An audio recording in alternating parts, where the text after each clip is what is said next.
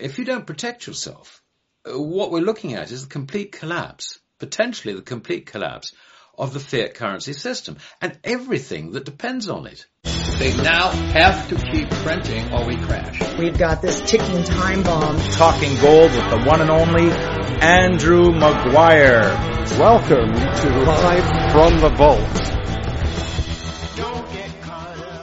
Welcome to Live from the Vault. My name is Shane Moran, and I'll be your host for this episode. And yes, you guessed it, I'm no longer in Costa Rica. I spent the whole month of January out of the vault into Costa Rica, but now I am in Dhaka, Bangladesh. As you can see, you might hear some noise in the background, but that's just the beautiful music and orchestra of Bangladesh in the background. But with that, I just want to mention here, from the entire Live from the Vault team worldwide, we really want to thank you for your continued support. And as you can imagine, this community just keeps on growing and growing and growing thanks to you, the Live from the Vault community, and the communities all over the world now. It's just incredible. And there's a lot to talk about during these historic times. And fear not, because we have the one and only Andrew Maguire, and he's in the house and he'll be talking gold. You're not going to want to miss this. Why is that? Because it's going to be an amazing episode. I want you to fasten your seatbelt. Live from the Vault gives you access to information and updates that you just can't get anywhere else. And this episode will be no exception. With that, let's head over to the UK and talking gold with the one and only Andrew Maguire. Now, Andrew, let's start off by connecting all the dots here between what you reported in our last two episodes, our 2 weeks ago, our last episode just 2 weeks ago, and the extreme volatility that we're evidencing right now. Yeah, Shane, that's great. Let's get that done. Just to say, I'm going to be bringing our very good friend, Alistair McLeod, on a bit later on in the show here. But because we always have so much requests for a market update, let's get the market update done, and then we'll bring our good friend Alistair in. So, Shane, to answer your question, let's look at this recent extremely volatile action. I mean, what caused it and how it's going to get resolved. That's the issue we're going to kind of look at here. And we'll begin by looking at the elephant in the room. These are the big footprints, the cartel-driven, counterintuitive, paper-centric action that's really evidenced a rinse of the paper element. This is important. The paper element of the recent gold price rally that drove gold to a 10-month highs. Now, but please be aware, we're focusing on the paper element here. And par for the course, look, we always expect obligatory algo-driven paper market volatility into major news events, which we've had, which were like Fed events, non-farm payrolls last Friday. Look, it's really easy to take advantage of COMEX-centric commodity trading advisors. That's the CTAs, or to put another way, the speculators. It's easy to take advantage of these non-delivery guys into these algo-driven events, which is really what we're focusing on here. Now, as it happened, FOMC exposed a boxed-in, very much more dovish Powell than was expected, triggering a really strong gold rally, and that drove gold into those 10-month highs very next morning into very strong Asian physical buying. Now, as a reminder, these CTAs are essentially the speculators managing money for clients and themselves, and are completely blinkered to real supply-demand fundamentals. They exist in this silo of the COMEX, the casino. However, post-FOMC, this race into safe haven paper and physical gold broke out some really important resistance levels, which began triggering a lot. There was previously some very bearish bets, tricked-in bets by these CTAs, who'd put short stops above the market to protect themselves in case the price rose. And as is always the case, when this herd is being run from pillar to post by the house, this short covering to buy back these bearish bets reverse into very large leveraged CTA paper-centric buying. Now, it's this paper element of the buying that set everything up for a rinse. And as we have time and time again pointed out, if it was not for this heavily margined group of COMEX-centric paper traders who have no mandate to ever take delivery, the cartel would have no fuel to game these ranges. And that's what part of the education process here that we're trying to bring to people. Don't play this game unless you are a professional. It's always the case.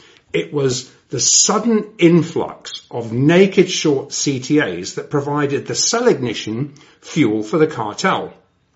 Now, the scope of which, this is important, is limited to what volume of naked longs, or shorts for that matter, can be sucked into the COMEX pit managers' tables for the house to bet against, with the objective of the house rigging prices back into line with these deeply underwater house bets against gold and silver breaking out to the upside.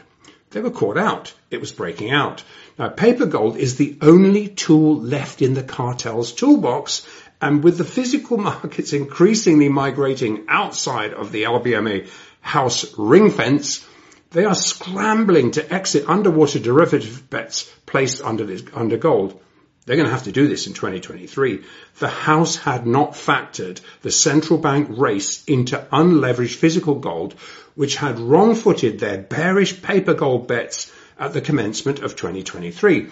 Now, we've been witnessing a defensive action just now, since this is what this volatility is about, which has largely cleaned out and backfilled the froth element of a strong move into physical gold and silver. Now, these are rigged markets, and officials and their agent market-making insiders are always in the loop of the bulk of the upcoming non-farm payrolls data. Powell denies that we get the data beforehand or much beforehand. They do get the bulk of enough to sufficiently enable them to set up the insiders, who are agent banks for the officials. There's enough information for them to set up the sell ignition point, knowing that this was going to be a beat in this case, and they know the exact margin pain points.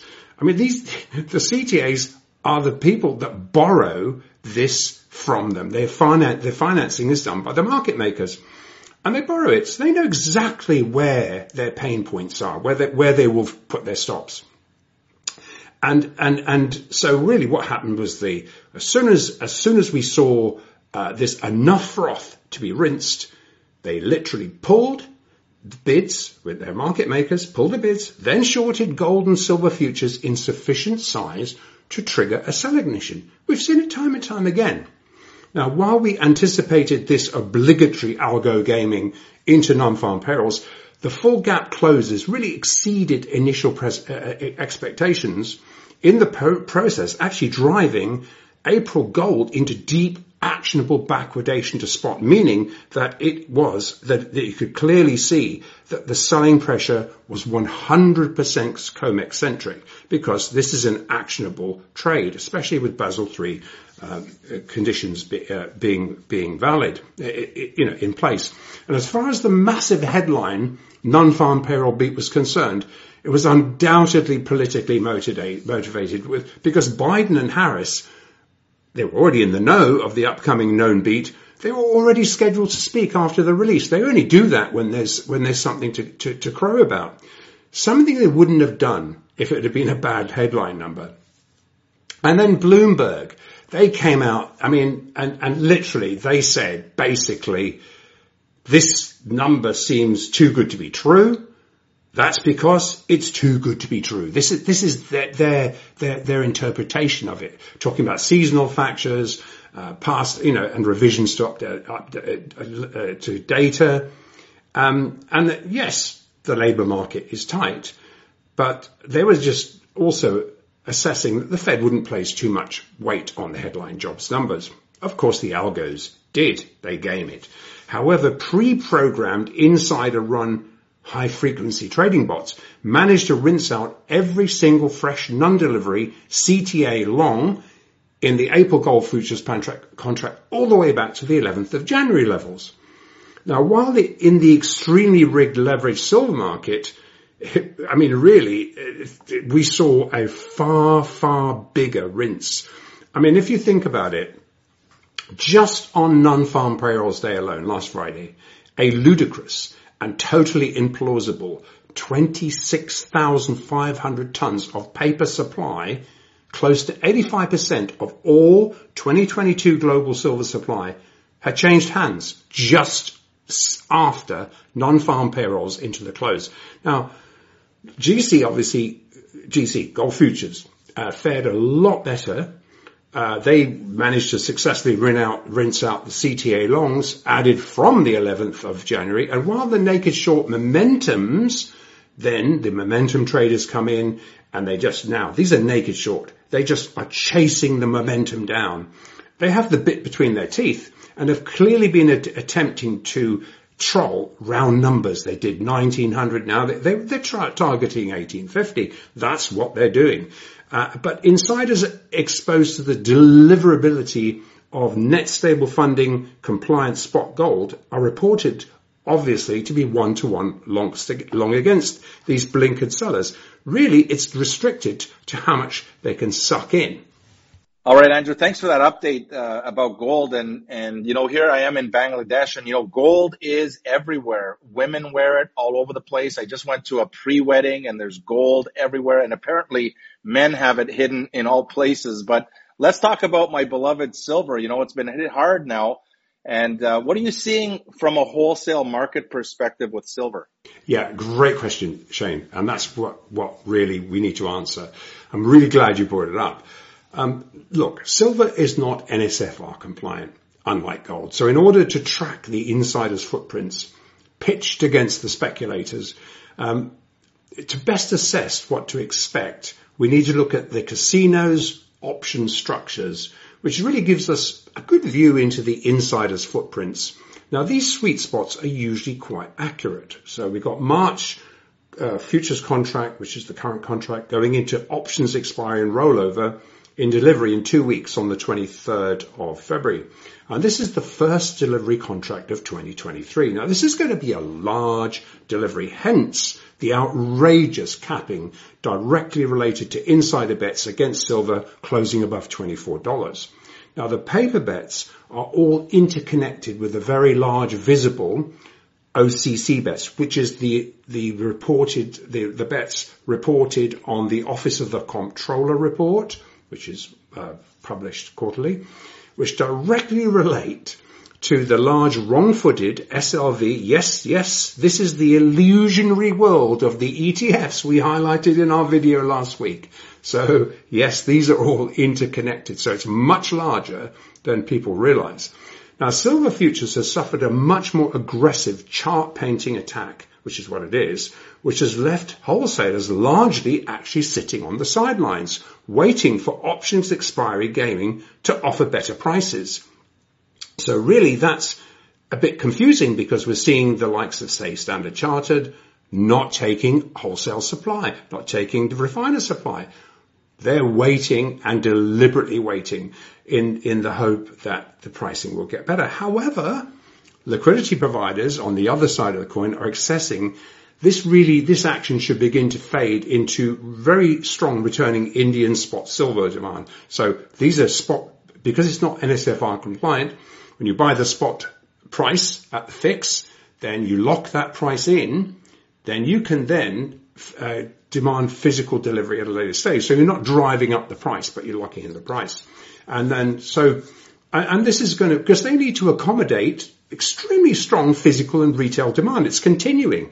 And for the record, just to illustrate, India consumed almost all global demand of silver demand in 2022. And in 2023, it's estimated to be sufficient to create a supply deficit. Ultimately, this is going to really reignite global wholesale physical demand. So, they consumed pretty much 85% of everything that was produced last year alone. Now, it's clear the short sellers are using any thin conditions, liquidity conditions, to take out each day's prior low by a couple of ticks. You've noticed that each time you look, it's just a couple of ticks lower. However, importantly, this is not generating any further large sell ignition, which actually indicates there are 0 specs left to be rinsed and that all the selling is momentum-based, naked short with insiders long against them. So yes, we may see more attacks, but this is building up a huge long position for the insiders in the house. Now, the LBMA CME cartel are wrong-footed in the bigger picture, and given physical settlements are increasingly being squared outside of the LBMA CME siloed spot ring fence, and obviously if they're using the diluted spot fix to benchmark, and then we've talked about exchange for physicals and how that flows into the over-the-counter markets, and they're also we're actually seeing some forced deliveries at the back doors of the COMEX. Now, this has actually slowed down a bit because everyone's waiting for a better price. Now, the cartel is a kind of a gaslighting kind of situation. Now, the cartel is now desperate to short cover naked short silver bets, but are limited to how much CTA and momentum shorts sellers wrong footing they can generate. Now, the option structure just indicates insiders have been short covering. However, the bets against 24 are still embedded, so be aware of that. Now, we're tracking the changing option structure, which still indicates a sweet spot of $23.80 at this time. So really, silver is coiling for a large move higher, is what we're saying. Hey, Andrew, thanks a lot for that short-term update. Can you also do the same, maybe give us a short-term estimate for what's happening in the gold market here? Yeah, the selling is gold futures generated. Obviously, we've just indicated how we can discern that. And it's been undoubtedly been a coordinated US-centric official attempt, PSYOPs operation, trying to really gloss over the fact that the physical gold market is exiting the LBMA CME ring fence into competing unfriendly as well as increasingly incentivized Western central bank and sovereign buying. The CTAs don't get this.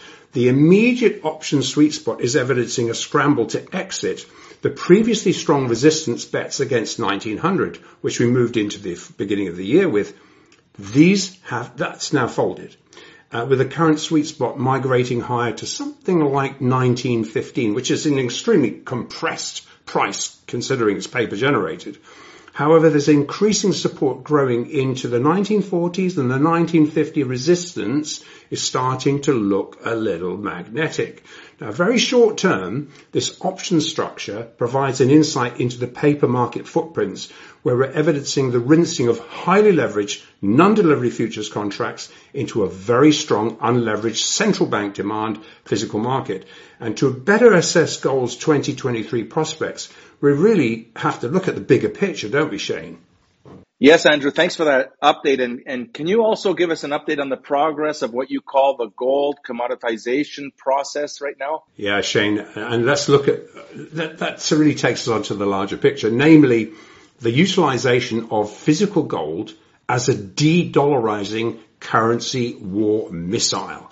Now, we see the current US-centric PSYOPs operation as a feeble attempt to counter this de-dollarizing mandate instigated by Russia at the commencement of 2022 trading. We did a lot of research on that, and nothing's changed on that.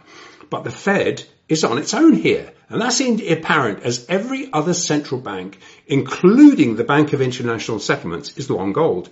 Now, fighting global central bank and institutional safe haven physical demand with paper gold is as ill thought through as the now very evident backfiring of Western sanctioned packages, of which it is one, clearly. And there's little doubt that following Russia throwing its glove in the ring, weaponizing physical gold against the dollar at the open of New Year trading, catching all of these guys out, officials were caught flat-footed, but will be now a little bit reluctant to dig a deeper hole. Now, with the US-centric officials, they've had some limited success. They had some limited success in psyopsing the market down. That was in August 2020, again in March 2021 when we were in the 2000s. And that was after Russia employed the physical gold trade to bolster its currency. And it was just a fight back of paper gold. By the time the sanction-linked PSYOPs operation concluded in November 2022, and we talked about it at the time, global central banks had bought the most gold since Nixon closed the gold window 50 years ago. I mean, who the hell wants to be short here? This is exactly what we predicted would happen.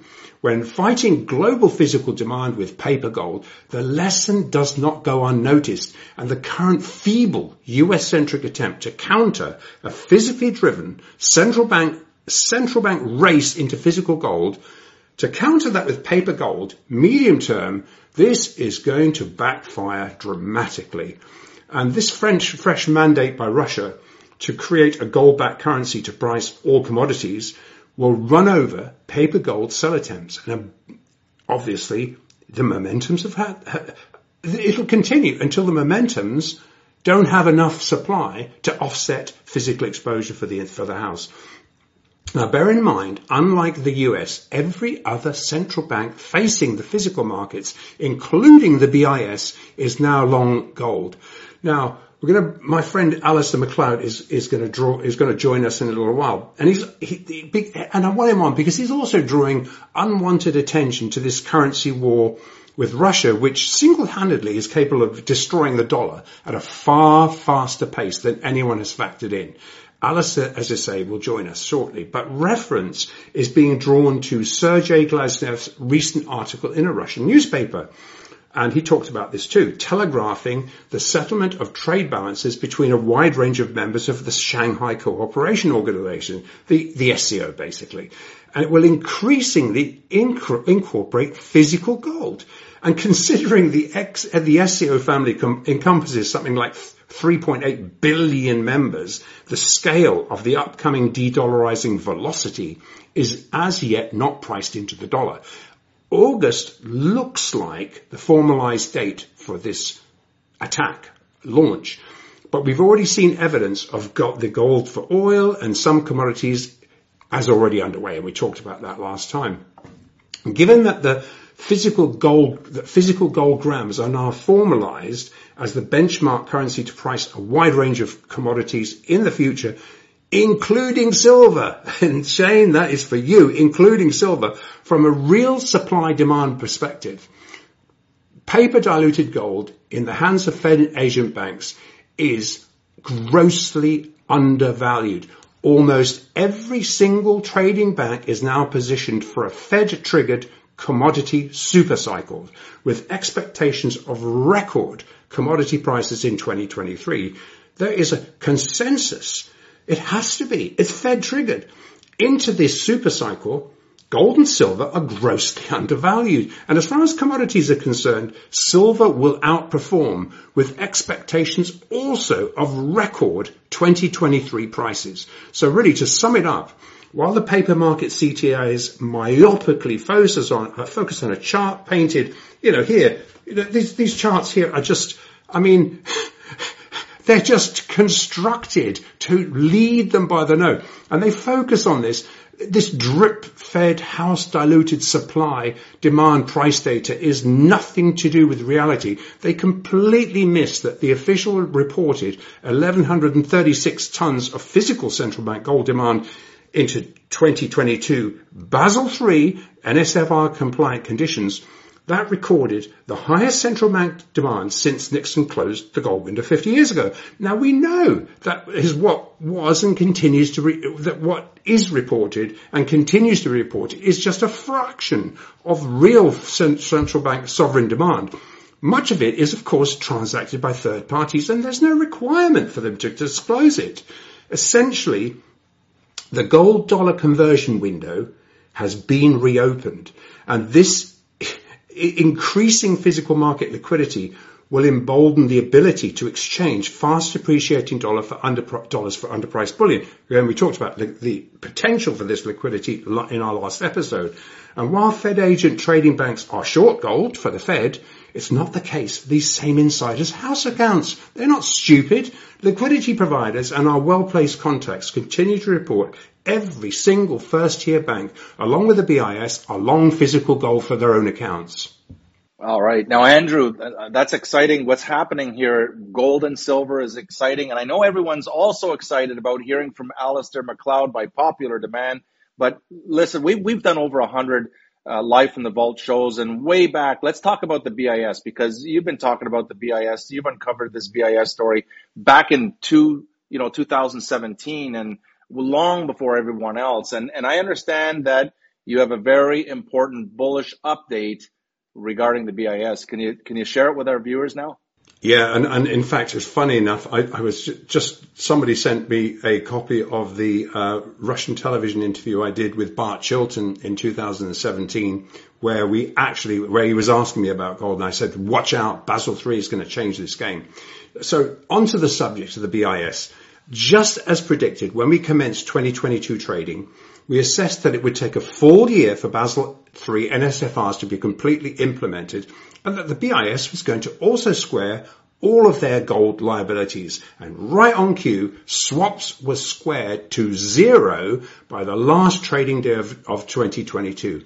And really, GATA's Robert Lambourne produced a really good analysis of this, and it can be accessed of this 12-month unwind of over $500 to zero, and it can be accessed on the GATA website. So GATA is a really powerhouse of information, and you're going to find a lot of resources there. So I really encourage everyone to go there.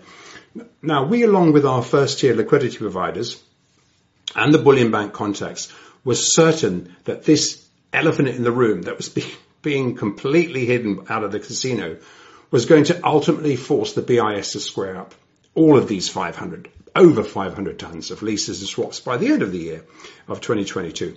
Now, once we once again picked up on this thread directly after, if you remember, the March 2020 EFP implosion, where we saw $100 spread per ounce spreads between the spot market and the futures. It blew up. This is what caused the BIS to implement NSFR compliance, because we have a $70 trillion gold derivative market, and if it had collapsed, it would have taken down all the banks. And so really what we're seeing here is these physical backing measures were fast-tracked from 2020 to commence 2022 to the end of 2022. And this was a Rip Van Winkle limbo. I mean, Lord, what a joke. That they were trying to block its implementation, and again they failed.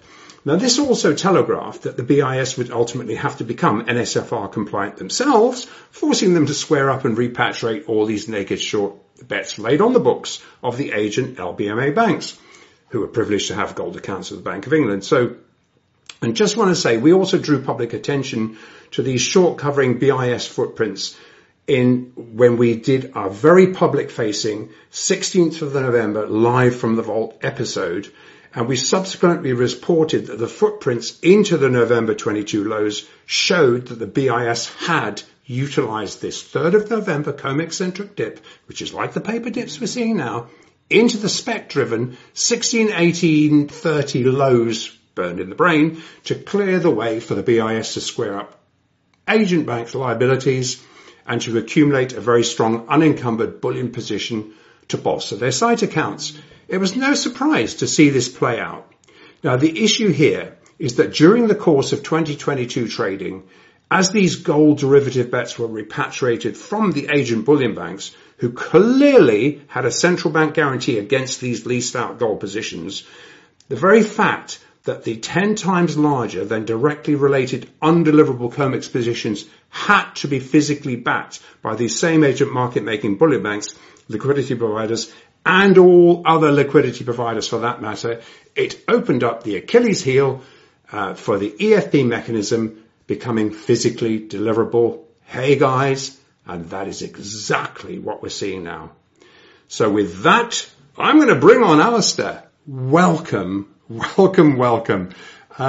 It is so nice to have you, and thank you. It's an actual privilege for us here to have you join us again. Everyone asks for you, and it's nice that you've been able to find the time to join us. And I think what I want to draw attention to, because we've done a market update, short time update, we're now looking at the bigger picture, and who better to bring in than yourself?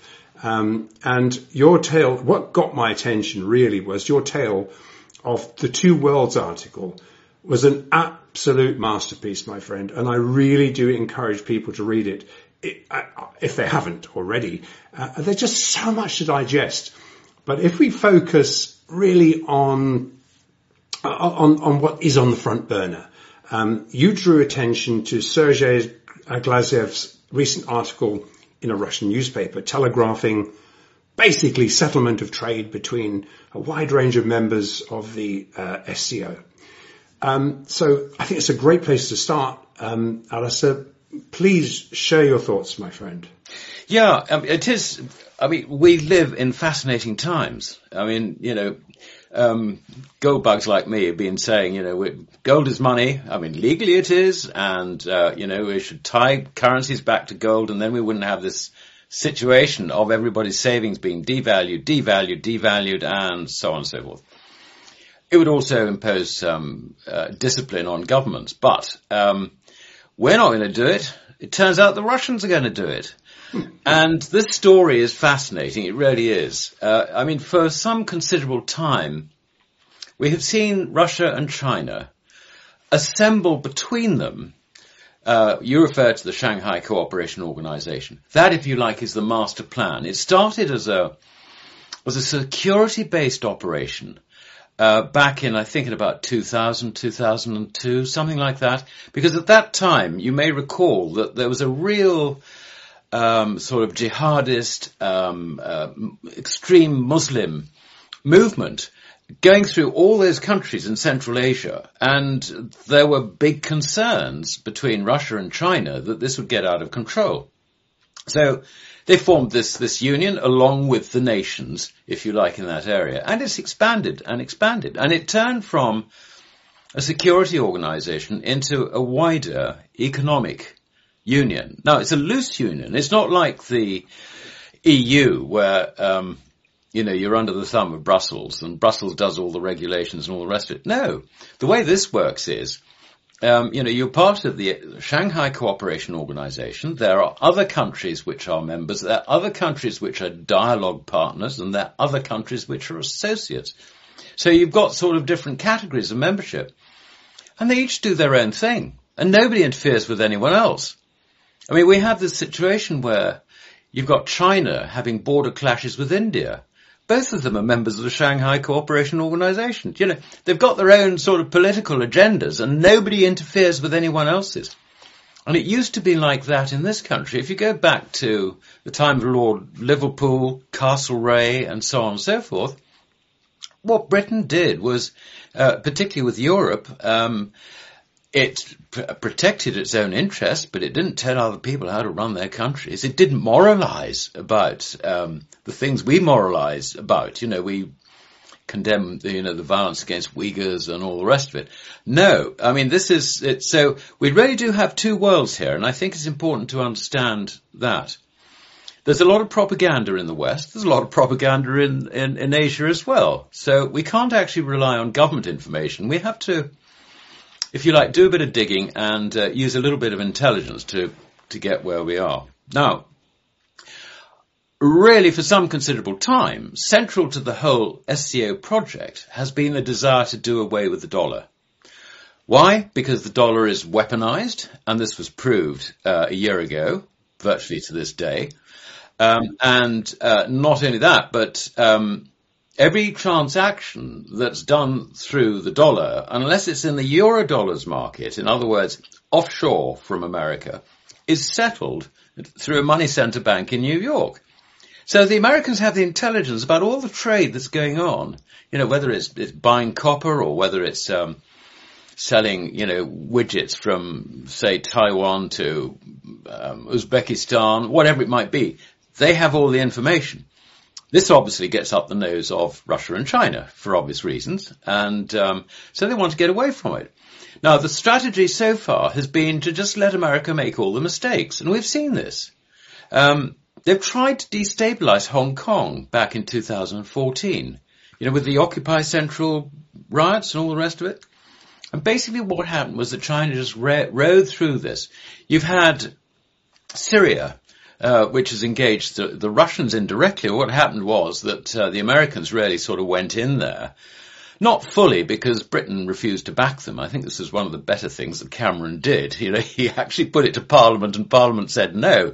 So, you know, that didn't actually deteriorate into a full-on Iraq-style war. Then you had Afghanistan. Now, they pulled out of Afghanistan. Why did they pull out of Afghanistan? It wasn't just a question of chucking money at the thing, but the Americans could see that NATO's resources would probably be needed to, if you like, in the Ukrainian theatre of war. And from Russia's point of view, it saw the Americans on the run the whole time. The whole of the Ukrainian situation has been really about these two superpowers. The one trying to protect its borders and not really caring very much about anything else. I mean, we've had this thing, you know, James Baker back in, the time of Gorbachev saying we will not move 1 inch eastwards. That was his phrase, 1 inch. We won't move 1 inch eastwards. What happened? You know, the Americans then ratted on that and basically, you know, sort of moved all the missiles into Poland and, you know, the Baltic states and so on. So Russia doesn't trust the Americans at all.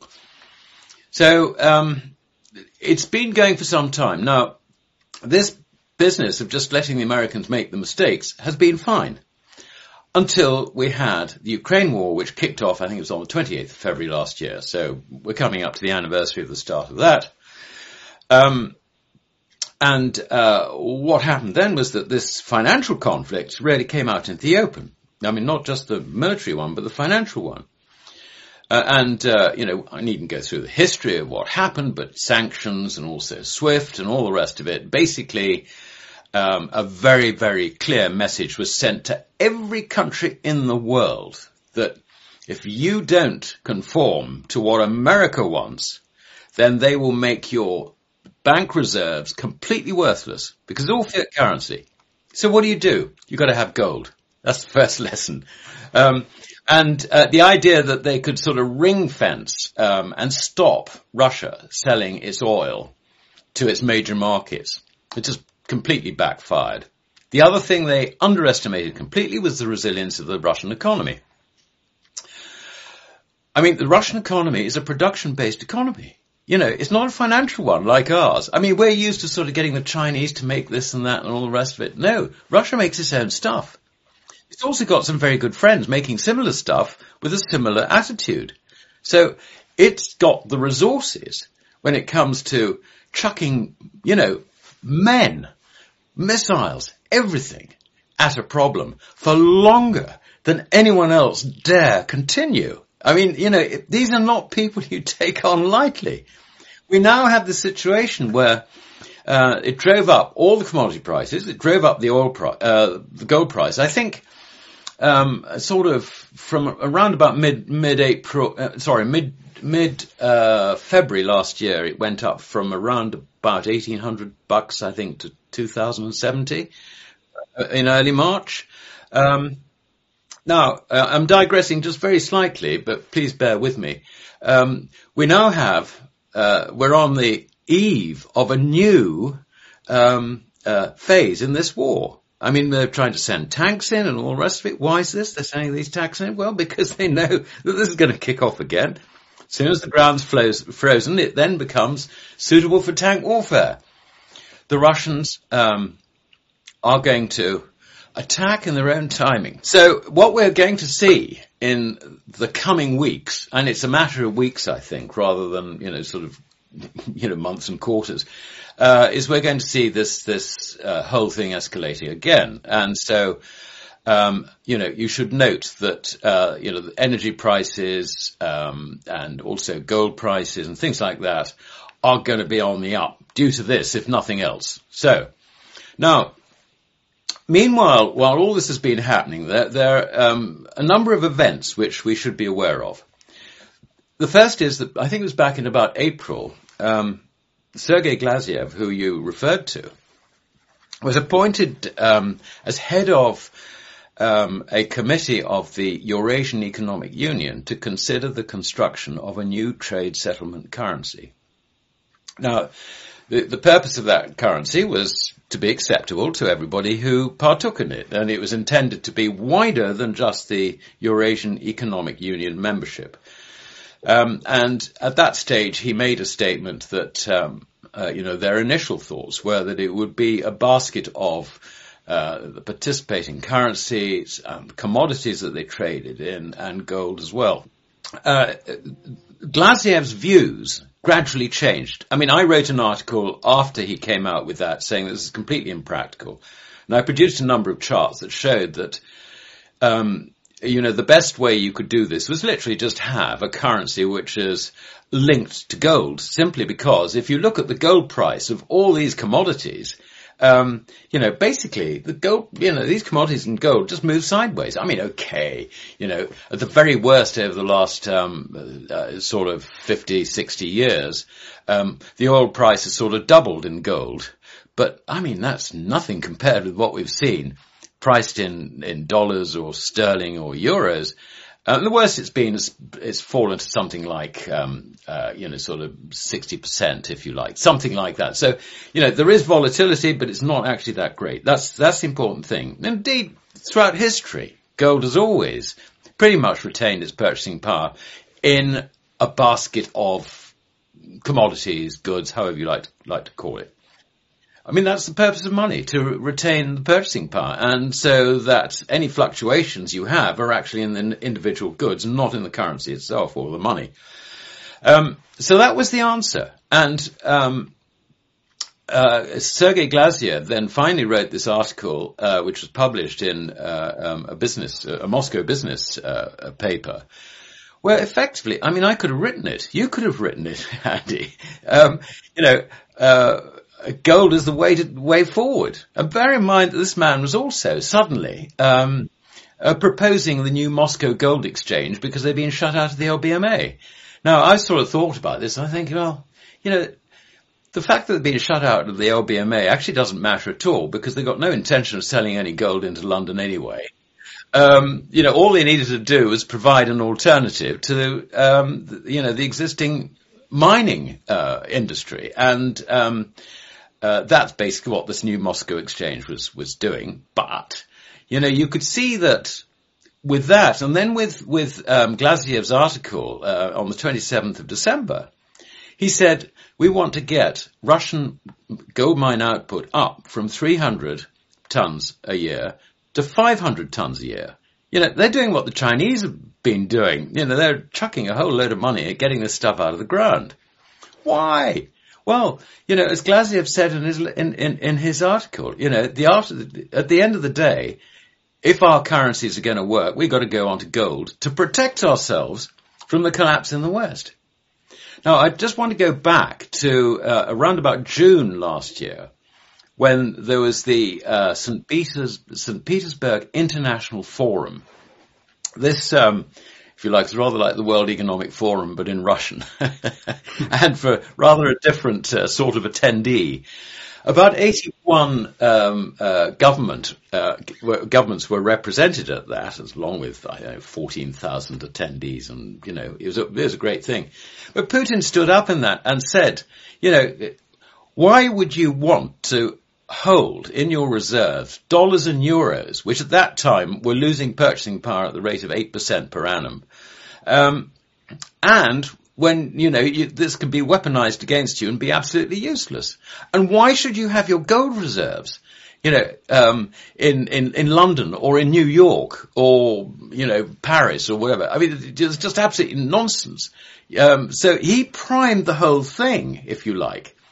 Then we saw, and this is very interesting. We saw the Saudis, we could see that they were shifting towards the Russians. I mean, do you remember there was I think it was a G20 meeting back in Riyadh or something, and MBS did a sort of high five to Putin, and it was fascinating watching the body language in that, because they couldn't resist doing it, but they didn't want to show any more than that.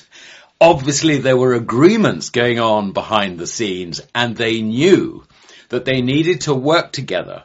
Because Saudi's problem is, we've told the Saudis, and we've told everybody in the Gulf Cooperation Council, we do not want your fossil fuels. Take them away. We're not going to be your customers in 5, 10 years' time, whatever it is. So, what do? Well, the answer is that the Qataris did a 27-year supply deal to China for natural gas. And then President Xi comes in, and look at what happens there. I mean, compared with Biden visiting, which, he was lucky if he saw MBS. I can't even remember if he did. I think if he did, he probably saw him for no more than half an hour. Biden was coming in saying, please pump a little more oil out. Yeah, well, sure, what else you got to tell us? And President Xi comes in, and the pictures of, the motorcade with, horses riding alongside, the full thing, when the jets came in, with all the colors of the Chinese flag.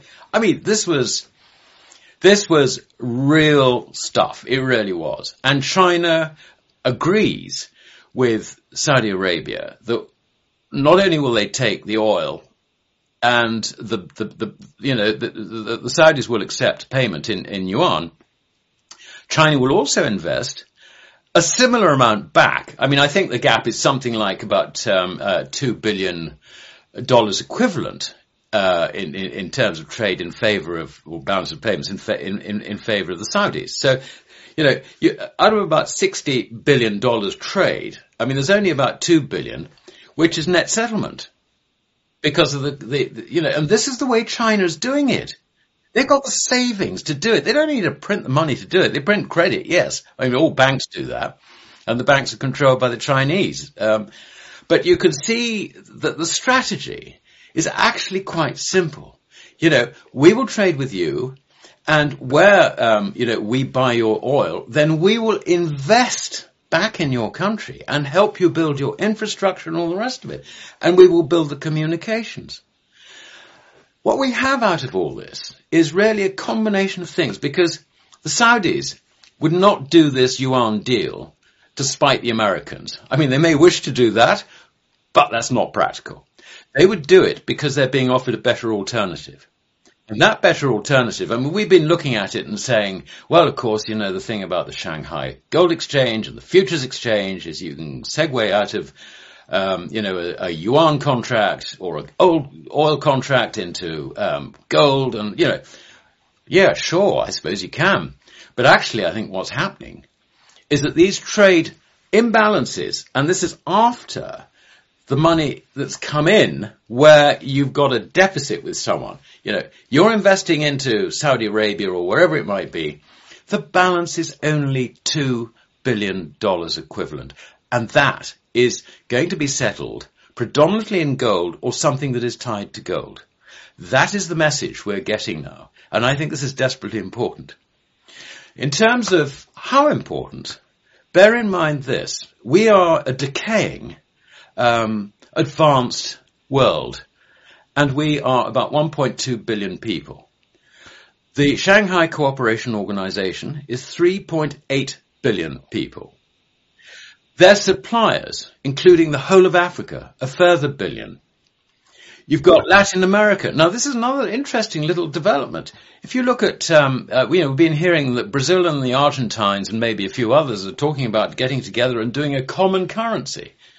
This is all a big joke, isn't it? Because these guys couldn't organize a currency for, if they tried. I mean, look at the result, But it misses the point. What they're doing is they're coming up with a trade settlement currency which is acceptable to members of the SCO. And that will be gold-backed. It will be solid. It won't be like the Argentinian peso. This is very, very important. And here we are, 1.2 billion out of a global population of nearly 8 billion. Are we are we the power players in this? Those 3.8 billion people in Asia are going to be rapidly industrializing. They're going to go through an industrial revolution with sound money in exactly the same way as Britain did from the introduction of the gold standard in 1817 through to the First World War. That is what the world now faces. So what it means is that gold is going to go back into being, if you like, the keystone to the global monetary system. And if we don't go with it, our currencies are dead, completely dead. I mean, think about the effect on the dollar. I mean, for a start, this always happens. This always starts in the foreign exchanges. Now, the foreign exchanges aren't necessarily going to say sell dollars to buy euros or sell dollars to buy yen or whatever it might be. What we're talking about is we're looking at roughly 30 trillion of foreign-owned financial assets and deposits in the banking system, which will be losing money the longer they stay in dollars. What are they going to do? They're going to get out. Imagine the impact of that $30 trillion trying to get out of the US dollar. A lot of it will be collapsing share prices, for example, because I think the portfolio element of this is about $13 trillion. So this is significant. It also creates enormous problems for the US government because they've been relying on foreigners to fund the debt. Foreigners turned sellers at the time when, heading into recession. The idea that the budget deficit is under control, forget it, it's going to get worse, and the foreigners are going to be selling treasuries at the same time. I mean, this is the worst currency nightmare you could possibly imagine facing the Americans. And in terms of timing on this, I think it's tied, I think, to what's happening in the Ukraine, because I just put myself in Putin's shoes, and I can see that the easiest way to shut the Americans down is to progress these plans very rapidly. So he will send in his tanks, whatever it is, he will try and reclaim the Donbass and so on, and he will succeed. He will succeed. Of that I have no doubt at all, because he has regrouped, he's changed his leadership, learned lessons, he knows what he's doing. He's also got superior missile technology, which hasn't yet really been deployed. This is going to be nasty. It really is going to be nasty. But the way to stop the West from really backing up the Ukrainians with, missiles and all the rest of it is actually to bankrupt those nations. And that, I think, is what he's going to do. So I think that this new phase in the Ukraine situation gives us the timing for gold. Yeah, this is fascinating. This is the kind of detail we can't get anywhere else. Now, look, Alistair, the scale, what's telling me here, the potential scale of this upcoming de-dollarization, the velocity is not priced into the dollar or commodities. Now, every bank I speak to is already, this aside, is already expecting 2023 to be a commodity super cycle with record high commodity prices. Good God, add gold into this picture. Silver, for example. Silver is a commodity. We're talking about all-time high prices in all commodities. Where does that place silver? To me, add in gold and what you've just talked about, all of these pieces fit together. And on the first trading day of 2023, Sberbank announces they are digitizing, put it on the blockchain, digital gold. But it's physical gold that's been digitized, and it's a trustless blockchain. You know that every single gram there. This is the weaponized missile. It is, and it's how do you employ this? And you could literally gram for gram price every single commodity on the planet Earth. The velocity, to me, Alistair, is inconceivable. Yeah. Your point about Sberbank, I think, is absolutely to the point, because they will know what Glaziev is intending. So this is, if you like, a forerunner. It's they're sort of trading ahead of the developments. I think it's a very clear signal that everything is going in that direction. And the concept, all fiat currencies come to an end, and the last people to recognize it are generally the people who use the fiat currency for their day-to-day transactions. And, when we talk to our American friends, they don't see this at all. They really don't. A few might, but the vast majority, and we're talking about some pretty sophisticated financial brains too, they don't see it. They really don't see it. It always starts in the foreign exchanges. And then, it's the Ludwig von Mises classic situation leading to the currency collapse with what he called the crack-up boom That last moment when suddenly, people on the street realize that what's going on is not prices rising, but their currency collapsing. So what do? Just get the hell out of it as quickly as you can for anything. Even if you don't need to buy it, just dump the currency. You're not buying things, you're just getting rid of the currency. You're getting rid of any liquidity which you can. Because you know what's going to happen to it. It's the currency that is collapsing, not prices that are rising. The moment the general public understands that, then there is no way back for the currency. It's as simple as that. And that's the first stage in this always is foreign selling. Always foreign selling. Yes, I was also thinking more on this side of the pond now. I was also fascinated by your take on the do or die Ukraine conflict.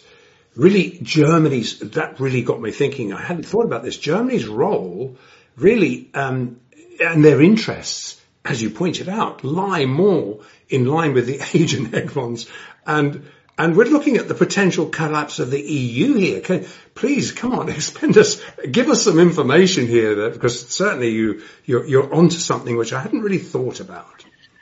Well, the EU is a dodgy thing anyway, so, I think we should be glad to be out of it. I know there are lots of Remainers running around thinking, we've got to get us back in somehow.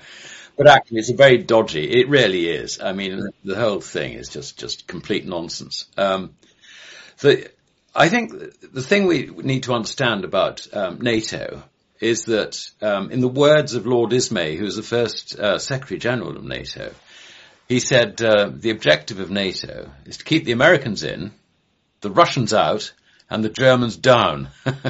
And so we've been suppressing the Germans really since 1948, which I think was the year NATO was founded. And it is desperately important to America that Germany remains on this side, if you like, of where they think the democratic curtain, if I can put it that, is. But if you look at it from Germany's point of view, in fact, Germany as an economy has enormous potential to gain from what the Shanghai Cooperation Organization is doing. I mean, they are the producer of high technology,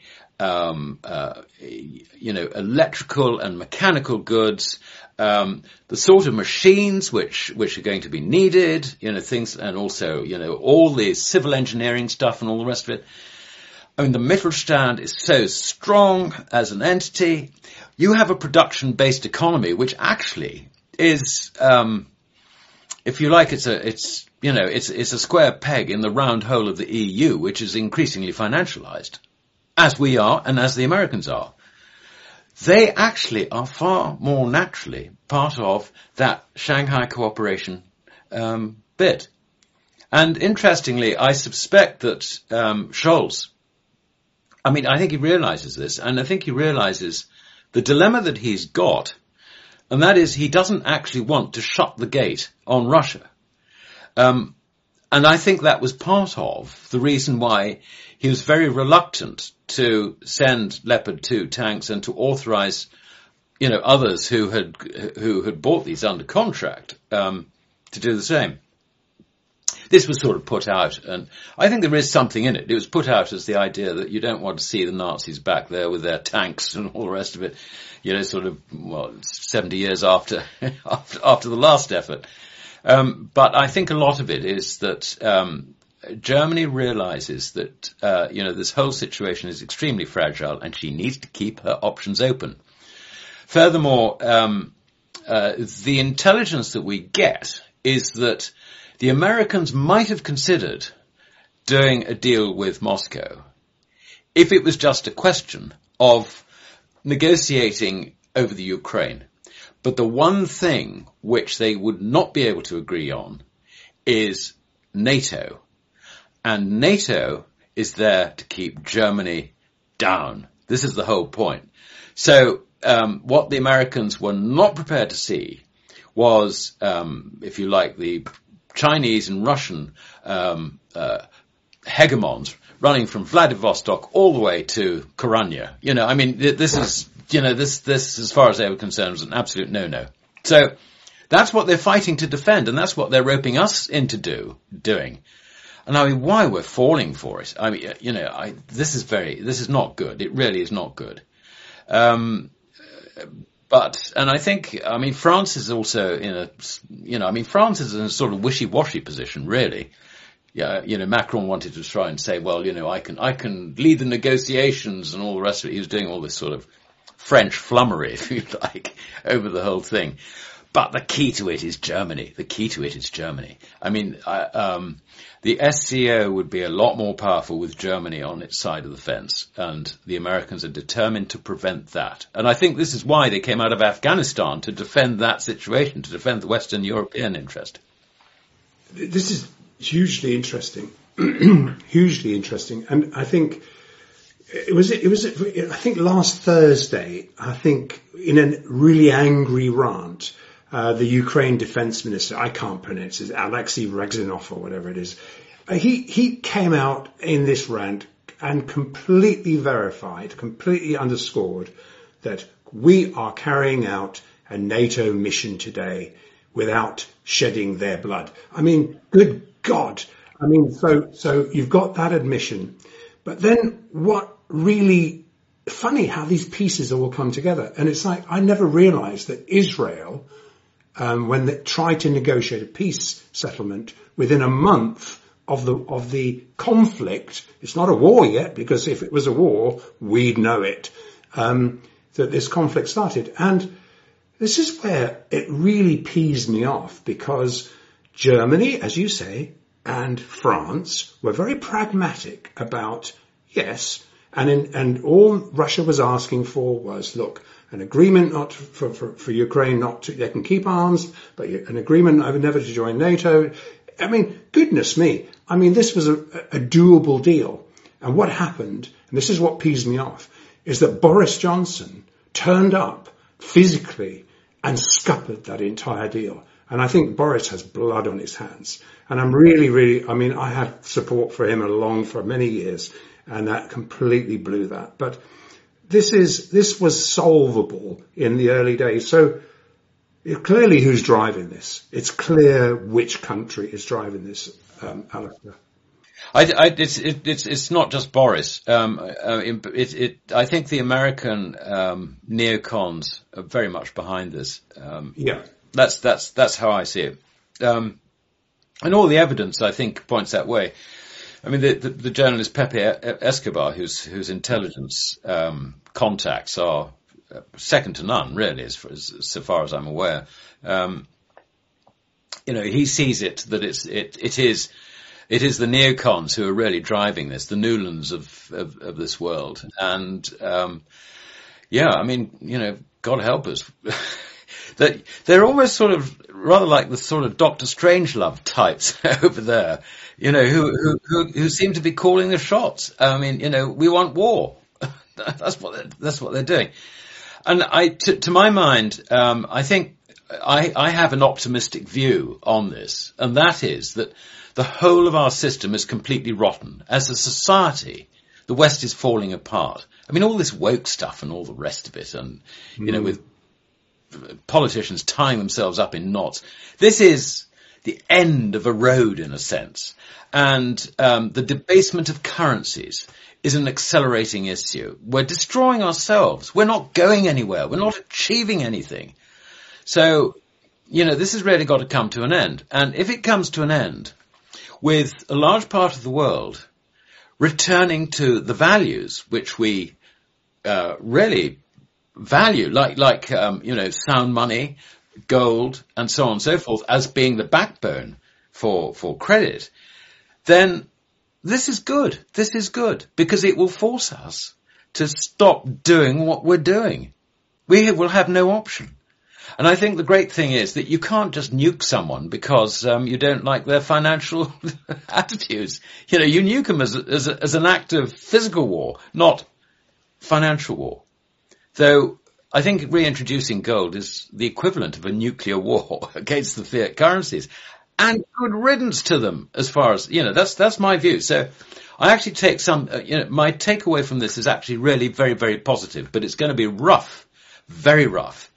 Think about how long is it going to be before the whole of the Westminster and Whitehall establishment, the whole of the Washington establishment, kicks out this Keynesian rubbish and actually goes back to classical economics.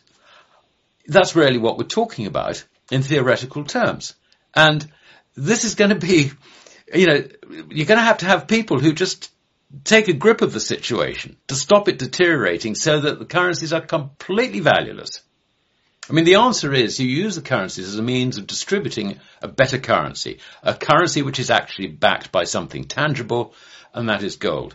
That will be the last function of dollars, euros, pounds.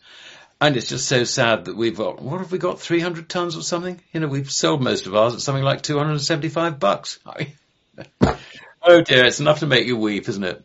And America is very likely that the 8,300 tons they've got is really likely compromised, rehypothecated. We know that because of the German situation where why would you not allow them to come and inspect the vaults? Why would you not allow them to have their 300 tons? We could put stuff, you can put, and as you could put 20, 25 tons on a plane, and you could have done it in a week. But no, it was originally going to be 7 years. But I think what you're talking about here is the smart money is already onto this. And Alistair, that brings us on to probably the last thing to talk about today is the BIS going net long gold. And, if you remember, and of course you remember because you were all over this with us, the BIS commenced 2022 trading with over 500 tons of swaps leases on their books. And again, you were there with us on this. When they were telegraphing that they were going to square these derivative bets when they imposed these NSFR conditions on the liquidity providers providing the over-the-counter spot market liquidity. And bang on, year-end, zero. Any surprises there? Because and this is the other thing, who are these guys trying to call tops here? Give your head a shake. If the central bank of central banks is net long gold, if we're seeing more gold being bought by central banks than since Nixon closed the gold window 50 years ago, what the hell are people talking about trying to call the top on gold? Yeah. Well, you're right. From a central banker's point of view, the answer is quite simple. Gold goes along like that and your currency goes down. So what do? You print currency to buy gold. It's the simplest thing to work out in the world.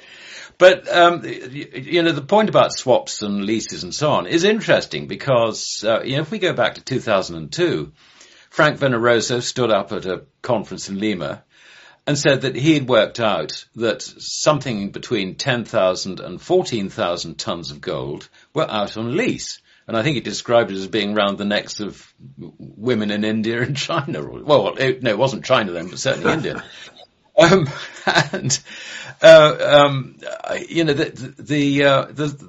that time, 14,000 tons was half the total declared central bank reserves of gold, which was around about 28,000 tons.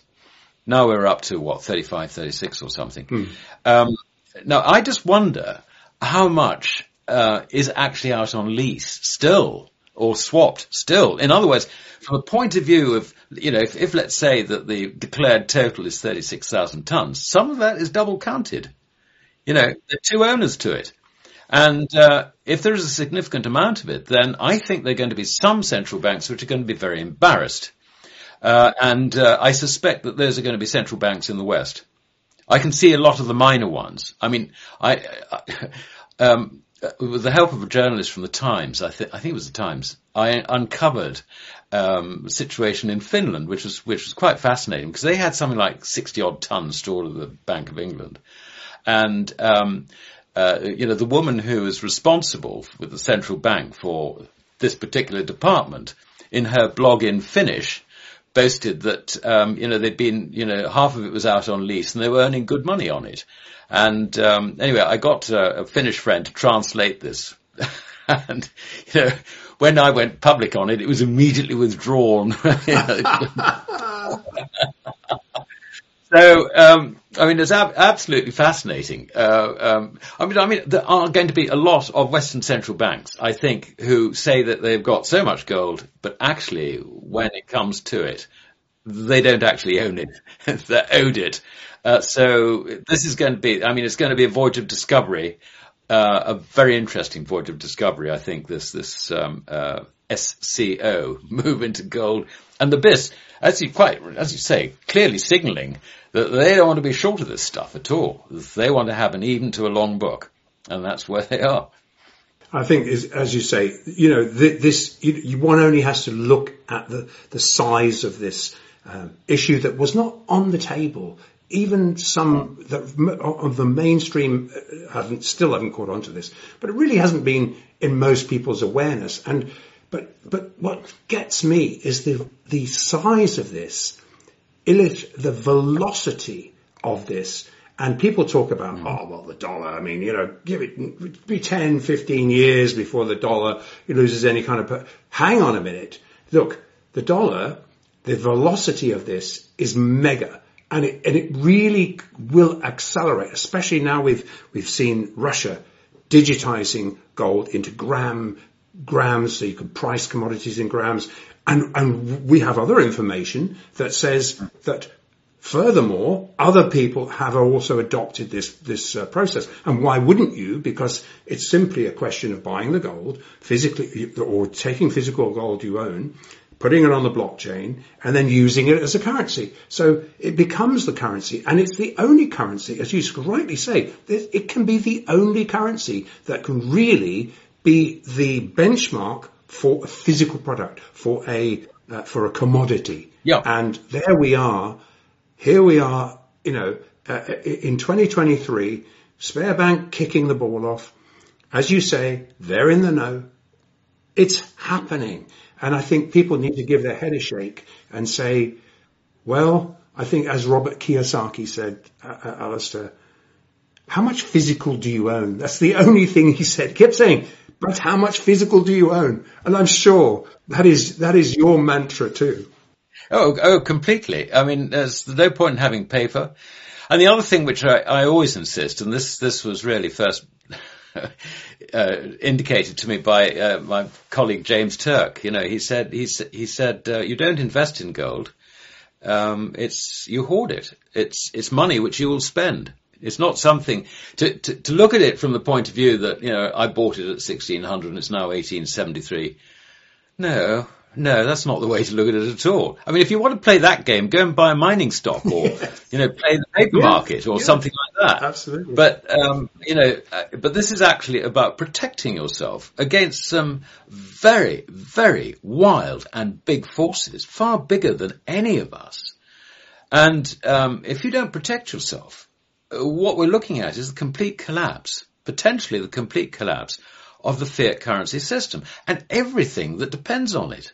How are you going to price, even mining shares in fiat currency that's collapsing? If you remove the fiat currency, you've got no price, basically. You might say it's infinite or something or close to it in Venezuela and whatever, or, the dollar goes that way. But, the point is that in these collapses, there is a hierarchy of assets which you need to own. The first is real money. That's the main thing. And that's gold, silver, copper coin. I'm going way back. Yes, something tangible. Something tangible. With no counterparty risk. As the great J.P. Morgan, the original John Pierpont Morgan, said in testimony to Congress in 1912, he said, gold is money and the rest is credit. And he's dead right. And that's it. You don't want the credit. In this sort of collapse, you don't want to have to rely on someone else's promise to pay you, which is actually what credit is. That's counterparty risk. You don't want it. You want to have the physical stuff. Then, if you go back to what we saw in the German inflation in 1923, there were stories about American students in Berlin. Out of the daddy's allowance, they were able to buy literally streets of houses. And that was what happened to property prices in that sort of scenario. Whereas here we are, we think of property as being an inflation hedge. Well, sure. But, also the great Austrian, writer, Stefan Zweig recounted at that time that you could buy, a 6-bedroom house in a swanky part of Berlin for, $100. $100 at that time was convertible into 20.67, or at the rate of 20.67 to the ounce of gold. So it's just a bit less than 5 ounces of gold bought you a house to die for. But and rental property basically went valueless. Why? Because the cost of maintaining it was higher than the value of the property. So you get this idea that there is an escape from this sort of currency collapse, which is not owning physical gold or physical silver, is completely wrong. It's bananas. There's only one way out of it, and that is to protect yourself by just getting completely out of the fiat system and everything that depends on it. And that, I think, is the big, big message that we're getting from Russia. Very senior people are on this, and they're all saying the same thing, and it's becoming more and more clear. And your point about Sberbank doing this digitization of gold, they're front running it. It's as simple as that. So we've been told. Yeah, do you know what? Physical. And please pass my regards on to James Turk. He's a true gentleman, and I have a lot of respect for James and all he's achieved. So he's great. He really is a great guy with enormous knowledge. I know. I had a lovely lunch with him one day, and that lunch could have lasted the rest of the day. But Alistair, thank you so much for joining us, and we've only covered some of what I was hoping to talk to you about, and delve into the wonderful mind you have there. But perhaps you'll join us again soon, won't you? Yeah, I'd love to. All right. And, particularly when you're so nice to me. I'll always come back. Okay. Well, thank you, Alistair. Thank you very much for taking the time to join us today. It was very much my pleasure. Well, thank you so much, Andrew Maguire and Alistair MacLeod, for another. I knew it would be a fascinating discussion. And remember, buy physical and make sure it's 1-to-1, and understand the difference between what Andy affectionately calls the casino paper gold and silver markets and the actual physical gold and silver markets. They're not the same. Don't be fooled. And there you have it. That's all we have for you today on another episode of Live from the Vault. Now, I'd like to ask you to please help spreading the word about this channel by hitting that like button, sharing it, and subscribe to the channel. And if you want to be notified as each episode goes live, just click on that little bell there, and we'll send you those episodes as they go live. And with that, we'll see you next time right here on Live from the Vault. We'll see you then.